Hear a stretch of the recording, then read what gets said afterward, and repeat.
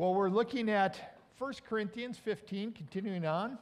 And today we're looking at verses 29 through 34. And I'm going to read that for us now, verses 29 through 34. Starting 1 Corinthians 15, starting verse 29. Now, if there is no resurrection, what will those do who are baptized for the dead? If the dead are not raised at all, why are people baptized for them? And as for us, why do we endanger ourselves every hour? I face death every day. Yes, just as surely as I boast about you in Christ Jesus our Lord. If I fought wild beasts in Ephesus with no more than human hopes, what have I gained if the dead are not raised? Let us eat and drink, for tomorrow we die. Do not be misled. Bad company corrupts good character. Come back to your senses as you ought and stop sinning. For there are some who are ignorant of God. I say this to your shame. As Paul continues his conversation about the resurrection of Christ and how that forms and informs our life in Jesus Christ. In this section, do you have a bag of tricks or tools that you use, especially around the house? You know, this is a common, if you're doing something around the house, a screwdriver, that's a pretty common tool. Or if you really like tools, the impact wrench, that's one of my favorites. I love that. But you know, there's another tool that some of us, tool or toy that some of us had years ago. Anybody remember Silly Putty? Yeah, Silly Putty. Coming in a red egg. It's putty that can be bounced, stretched, pulled apart, put back together again. Do it all over again. It wouldn't dry out. And it's a fairly good adhesive. And back in the day when ink was made out of different oil stuff, you would often take like a comic and you'd press Silly Putty into a comic in a piece of paper on a newspaper, and you'd pull it up and you'd have the image. You could stretch it and transfer it. Oh, we could have a lot of fun with that and really do things, make characters do that. It doesn't work so well now with the soy-based oils that are in now. But you know, occupational therapists have used Silly Putty for hand recovery and rehabilitative hand exercises. It's really a versatile toy or tool. In fact, so versatile, do you know that those astronauts who went up in space in the Apollo spaceship in 1968, they brought Silly Putty as well for their spacewalks. They'd use them to hold their tools from floating off into space with Silly Putty. So all kinds of things. Why do we talk about it? Because the evil one, our enemy, the evil one, he has a bag of tricks and tools that he tries to use to confuse us as the people of the resurrection. Versatile weapons that he has: lies, deception, false promises, and even his greatest weapon, which is death. The most versatile weapon of Satan is death, using this to enslave people, to put people into fear. He thought that death would be the final which couldn't be escaped or avoided. The ultimate weapon of evil. Death is it. That's his ultimate weapon, using that as a threat. Because if he can hold that over people's head who don't have a hope of the resurrection, it's a finality. It's the end. One life and then it's gone to the tyrant's thinking. That's why so many are fearful of death, or it's such an effective weapon. And it can be such a wicked thing to use to people. Death is the ultimate weapon of a kidnapper, tyrant, or terrorist, our enemy. It's Satan himself. But this weapon isn't the end of it. You know, it's interesting. Adam Ronnie was a man who was born a number of years ago, and when he was 4 years old, for some reason, the IRS declared him dead. And you see this, in 2019, he filed a tax return. 2009, he filed a tax return, and they said, you cannot claim yourself as a dependent because you're dead. Think about that. Think about that. You're paying taxes, you're earning income, but the IRS disallowed him for claiming himself as a dependent because he was dead. Now that doesn't seem to make sense to us, does it? But you know, this is a battle he's been fighting for over 12 years. And he hasn't got it fully resolved yet. And he still says, well, I keep filing the taxes, paying them even though I'm dead. And, you know, that's what I do. But it's amazing how that can happen. But praise God, Jesus' resurrection, the resurrection of Jesus Christ has overthrown that enemy of death. It doesn't make a deal with death or an agreement to negotiate, find common ground. doesn't open possible door of action. No, Jesus, in his death and resurrection, has defeated death, overthrown it. It hands the tyrant, the kidnapper, our enemy, Satan, their permanent defeat. We can say, you may kill me, but in Christ I will rise to eternal life. The resurrection has diffused, has taken away the enemy's greatest weapon, death. This tool of Satan is a permanent thing against us, has been destroyed. Jesus makes the claim in Matthew 10:28. He says, do not fear those who can kill the body, but cannot kill the soul. It's because of the resurrection Jesus says this. The resurrection of Jesus Christ has changed everything. We've heard it say, that changes everything. But there's one thing. The death and resurrection of Jesus truly has changed everything. Because death no longer holds that great power. As followers of Christ, we fight against death, but we realize that doesn't have that finality. There's a temporary nature now to death through the resurrection of Jesus Christ. It's why we are a people of hope, the unrelenting hope as Christians in Jesus Christ. This hope, this unbelievable power of God for us to shape our lives. It isn't to be something to put on the bookshelf. It isn't to, have something in a nicety. It's to reshape the core of our hearts and minds. For the resurrection hope is to shape and transform us in Jesus Christ. Well, let's look at a couple things from this text to help us understand that. First of all, it demands our belief. As it shapes our life, it demands our belief. The resurrection demands not just we acknowledge it, but that we believe it, that it's what we live into and out of. A couple of the verses that we've seen already in 1 Corinthians 15, we have here 20 and 23. But Christ has indeed been raised from the dead, the first fruit of those who fall asleep. But each in his turn, Christ, the first fruits, then when he comes, those who belong to him, saying, Christ has defeated death, and so we shall as well, those of us who are in Christ. As Christ has been raised from the dead, so shall we. And it demands not just we know about it, but that we believe it and we live into it. Jesus who died has now been made alive, put to death by the evil one, influencing people so that he could kill God's work of his kingdom. And yet what happened? The tyrants thought death would end it, close out this attempt to unsettle matters in the area that Jesus lived, but instead it blows up. And instead of being the final defeat, it becomes the day of victory for Christ and through the church.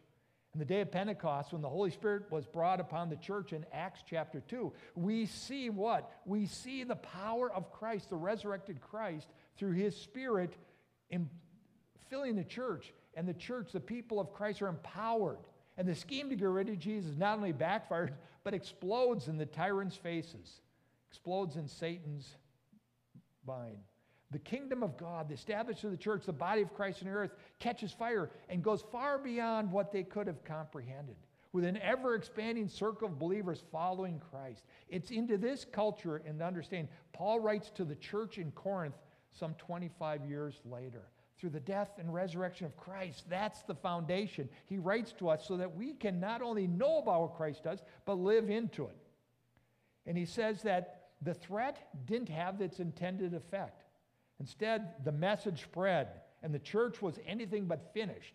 The church that they wanted to destroy now was growing and expanding, becoming a great force throughout the world because of the truth of the resurrection. And Paul says this demands our belief.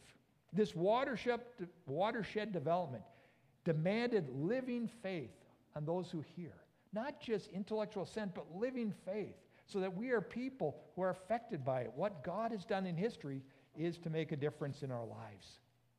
If it may be true, but if it doesn't break into our life, what kind of impact, what kind of effect is it really having? We must believe it personally. It must come in and do its effects in us. Maybe an example. A couple of weeks ago was tax day, right? And what happens on tax day?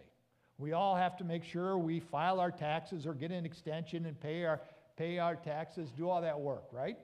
So we get that work done. But what happens? What happens if it's tax day and you have a 1998 tax instruction form? And 1998 tax instruction form, that might have been the best instruction form ever written. That was the pinnacle of instructions. It was fantastic. But just because it's good, is it going to be helpful for you in filing your taxes for tax year 2021? No, because so much has changed. So many things have changed, it's not going to help you. The book that might have been great in the past, but it's trouble or at least missed opportunities for you today because of the changes. If you use an outdated guide, you'll miss important items regarding your current situation. Could miss or violate IRS guidelines for how taxes are to be counted and filed because you don't know or fail to accept what it is this year. The same could be said of those who live apart from the resurrection of Jesus Christ. If we live like Jesus Christ rose, but that's just something in the history books, or if it's not really important to our life, we're living like we have this instruction manual from decades ago. We're missing on the current information of what God wants to do in your life and mine. The resurrection of Jesus Christ demands our belief, which we live into, for us to know and experience that Jesus is alive and what he's done for you and for me. And in that, it demands our belief, our acceptance. It isn't enough for us to know, but we must believe it, trusting in it, so the implications of what Christ has done can come what? Full fruition in our lives. So it demands our belief. Well, secondly, it also decrees our motivation. Look at what Paul says in verse 29 and 31 of 1 Corinthians 15. Now, if there is no resurrection, what will those do who are baptized for the dead? If the dead are not raised at all, why are people baptized for them? And as for you, why do we endanger ourselves every hour? I face death every day for you. In other words, Paul's saying, what's the motivation? Understand the motivation through the resurrection. And Paul is using some interesting thoughts here to communicate the importance of the resurrection for your life and mine. Whether it's in AD 57 or so when this came about, or 2022. Interesting, Paul says something here about baptism from the dead. That's like, what in the world is he talking about? For the first thing that Paul does is he uses a practice that some had been using here in their own practice to help understand what the resurrection means. He speaks about the baptism for the dead, a practice unknown, not mentioned anywhere in the New Testament other than here, little used in history except for a few sects. The Mormon Church uses that. Paul isn't teaching the practice, but he's referencing what some churches are doing to help people understand that the resurrection is a reality. And what he is saying, what is baptism? Baptism is being baptized into the death and the resurrection.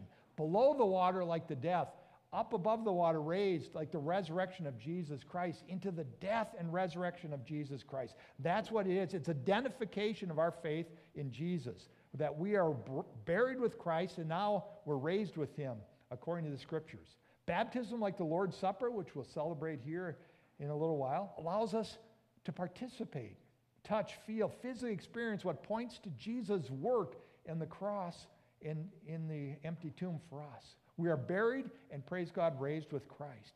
And baptism, this act of baptism, apart from the resurrection of Christ, is meaningless.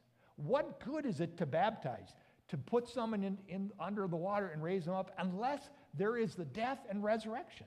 You see how it connects? There's no sense to it apart from that. Paul uses this practice without encouraging it, but saying, why is it done? Well, it's done because there's the resurrection of Jesus Christ, to make his point that the resurrection is a real thing. It's why then Paul has the second illustration, his way of life. What does he say in verse 30? Why do we endanger ourselves every hour? Paul, you say, well, Paul, he's kind of going over the top on that. Well, not too much. If we read what Paul did through the book of Acts and through his experience in building up the church, why in the world do I live this way, endangering myself every hour, if not for the resurrection of Jesus Christ? Why would Paul do that? He's either got something wrong with him, or he realizes the resurrection is a true, real thing, and so he endures it because it's the way to help people understand this truth of God. And Paul can live this out. That's why he does it for Jesus Christ. See what Paul has and says in 2 Corinthians 11 in some of these verses. Here's some of what Paul experienced. When you say, verse 30, why do we endanger ourselves every hour? This is what he's talking about. Here's what Paul says he's experienced. I've worked much harder, been in prison more frequently, been flogged more severely, and been exposed to death again and again. 5 times I've received from the Jews 40 lashes minus 1. 3 times I was beaten with rods. Once I was pelted with stones. 3 times I was shipwrecked. I spent a night and day in open sea. I've been constantly on the move and in danger from rivers, in danger from bandits, in danger from my fellow Jews, in danger from Gentiles, in danger in the city, in danger in the country, in danger at sea, and in danger from false believers. I've labored and toiled, and I've often gone without sleep. I've known hunger and thirst, and I've gone without food. I've been cold and naked. Besides everything else, I've faced the daily pressures of my concern for all the churches. Whew! That's amazing. But that's what Paul is referencing when he says, I face danger every day for you. Because of the resurrection, because Jesus died and rose again, I do this for you so that you can know this power and this truth in your life. Why would I go through that? Why would I be beaten like that? Why would I be stoned to death for you if this wasn't true? Paul says he faces it daily, and I'm willing to do it so that you can understand the resurrection of Christ. And I'm willing to die daily for you, to give my life for you so that you can know Christ. Do you see that motivation? That's the motivation. The resurrection is the motivation. Demands our belief. It decrees our motivation for why we live, because it's true. It is the great truth for today and for eternity. And Paul says, I want you, the church in Corinth, but for us as well here in Ellsworth and surrounding area, to know this truth. Paul was willing to die for it. And he goes on to say that in verse 32, he fought wild beasts, the resurrection being why. Paul was in Ephesus. Verse 32, let's look at that. He says, I face death every day, yes, as surely as I boast about you in Christ Jesus our Lord. Verse 32, if I fought wild beasts in Ephesus with no more than human hopes, what have I gained if the dead are not raised? And when he talks about fighting wild beasts, here he's not talking specifically about bears and lions and tigers. He's using this as a metaphor for people. And if we look at Acts chapter 19, we see what Paul experienced. And maybe some of you have been to Ephesus in modern-day Turkey and been in this amphitheater, in this natural amphitheater. And we read the story in Acts 19 where there are some 20,000 people screaming and shouting, carrying on. And here's Paul being attacked by them.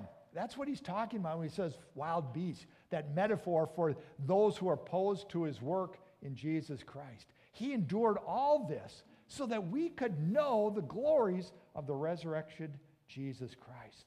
The resurrection of Jesus Christ is to be motivation for our living. What is the impact the resurrection has in your life? From 1 to 10 on a scale. Does it have an impact? Does it shape and form how you live, how you act, how you handle yourself, your words, your finances, your time, your work, your hobbies? It's to be the motivation because it's God's work for us. Does it have that impact in your life as it had in Paul's? What's that motivation? The resurrection is to change how we live. Paul's life demonstrates it clearly, and he calls us to be impacted as well. Not in the same way as Paul, but in the way that where God has put us and how he wants us to live. The impact is to be the same, that the resurrection, the death and resurrection of Jesus is to be motivation for our living and decisions in life. Thirdly, it demolishes our disobedience. Demolishes our disobedience. Paul continues on. The resurrection is to break down our sin and disobedience to God. For if the dead are not raised, Paul quoting Isaiah, using what would be good philosophy if there was no resurrection, where he says, eat and drink, for tomorrow we die. He says this in verses 32 through 34. If I fought the wild beasts in Ephesus with no more than human hopes, what have I gained? If the dead are not raised, let us eat and drink, for tomorrow we die. Do not be misled. Bad company corrupts good character. Come back to your senses as you ought and stop sinning. For there are some who are ignorant of God, and I say this to your shame. Paul is saying that there are some who are ignorant of the work of God, his death and resurrection. And this should not be the case because we are people of Christ, of his death and resurrection. This should be, the gospel should be what we're proclaiming, and everyone should know about it. And he says, if the dead aren't raised, then what it is. Then eat and drink, for tomorrow we die. In other words, enjoy what this world offers, because that's it. There is nothing more.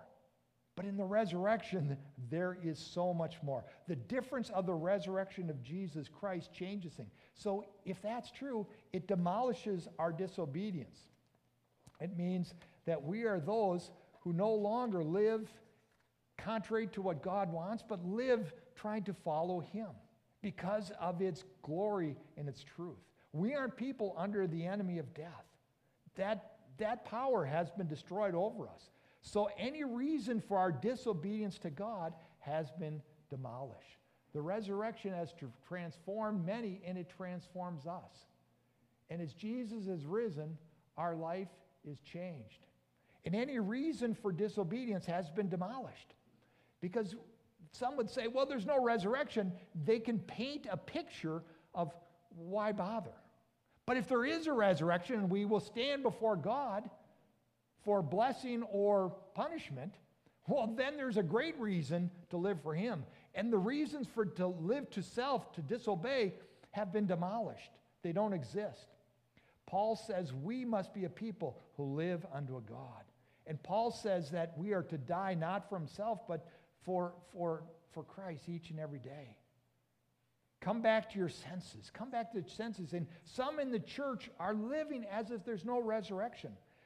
If the church of Jesus Christ handles itself, conducts itself as there's no resurrection, Paul is speaking to them in this way, that we've lost it. When he talks about bad company corrupts good character, he's talking about listening and being around false teaching that leads us astray from the truth of Christ.